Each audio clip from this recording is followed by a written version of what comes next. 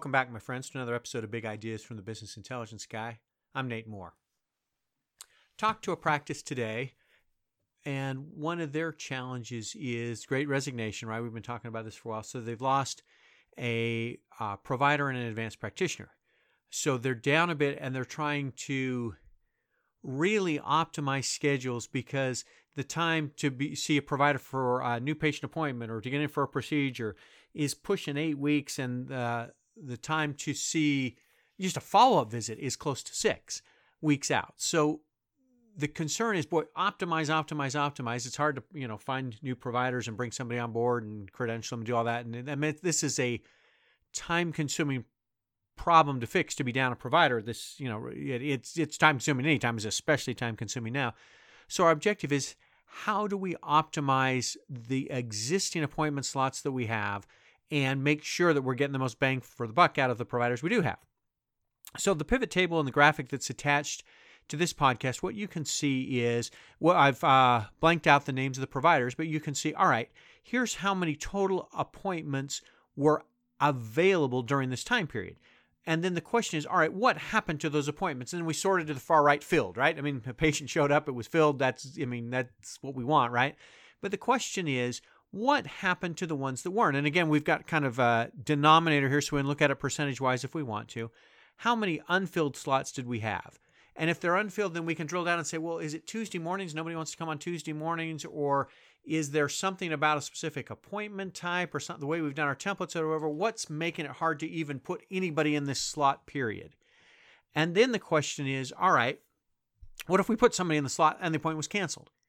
And if we canceled it, then what happened to that appointment slot? Was it eventually filled? If it's canceled and filled, that's great. If it was canceled and not filled, and the appointment was canceled today, well, that's understandable. If it was canceled and yesterday and wasn't filled today, well, that's kind of a misdemeanor. If it was canceled more than 2 days ago and we didn't fill it in today's situation, that's kind of felony material there, right? I mean, that is a big deal in our situation to try to do this. So what we're trying to do is get a sense for how many of those are there that, A, we never put anybody in the slot, or B, we had somebody in the slot and then they canceled, and could we turn around and fill it, and how fast could we fill it? And if we didn't fill it, who canceled that appointment and who didn't follow up and say, look, I know I've got 3 o'clock on Tuesday available. What am I going to do with this? And give us some ability to train and to manage and to monitor and get some metrics around not filling appointment slots. And so you can see in the pivot table, again, far right is filled, and then next to that is blocked. So if we're blocking a slot, why are we blocking a slot? Especially in today's environment. It's like roping off seats on the plane, right? We're never going to fill them. Why? And, there may be some good reasons for that. There may be some, medical director responsibilities or meetings or whatever that have to happen. Okay, they're blocked. We're not going to put anybody there. But we're going to monitor that. We're going to know how many of those slots are there in, in April versus May versus June versus July. What do my block slots look like? And we're going to understand it. And then you'll see buckets for same day canceled, prior day canceled. So same day canceled, a lot of those are going to be no-shows, right? If they canceled same day, it's essentially a no-show. Same day canceled. Prior day canceled, prior business day is what we're looking at, right? And then if it's canceled and not filled, and if it's been more than a day, we want to know, all right, who canceled that and why? And boy, we got people waiting 8 weeks to see us. What can we do to get these people in?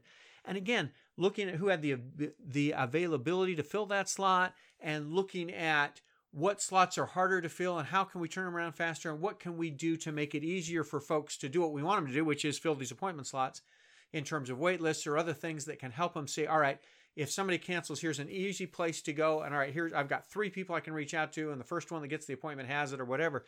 Some system, some ability to track this down so that you can fill appointment slots. That's the method behind our madness. That's our thought process behind this pivot table and what we're doing to understand this. And then we can see it by provider. We can see it by facility. We can see it by day of the week. We can see it by month and trend and whatever we need to do, because, it's going to be a while before we get this backlog filled, and anything we can do to slot patients in is a win for the patient, right? Because they're waiting a long time to get in. And certainly it's a win for the practice, because the practice has got the overhead, and they're paying the rent, and they're paying the staff, the front desk, and the nursing people and whatever to be there.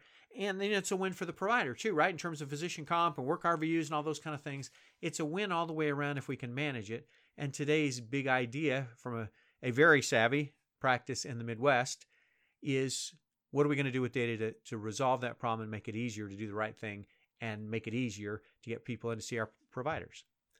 I hope these podcasts are helpful for you. Thanks for joining me today.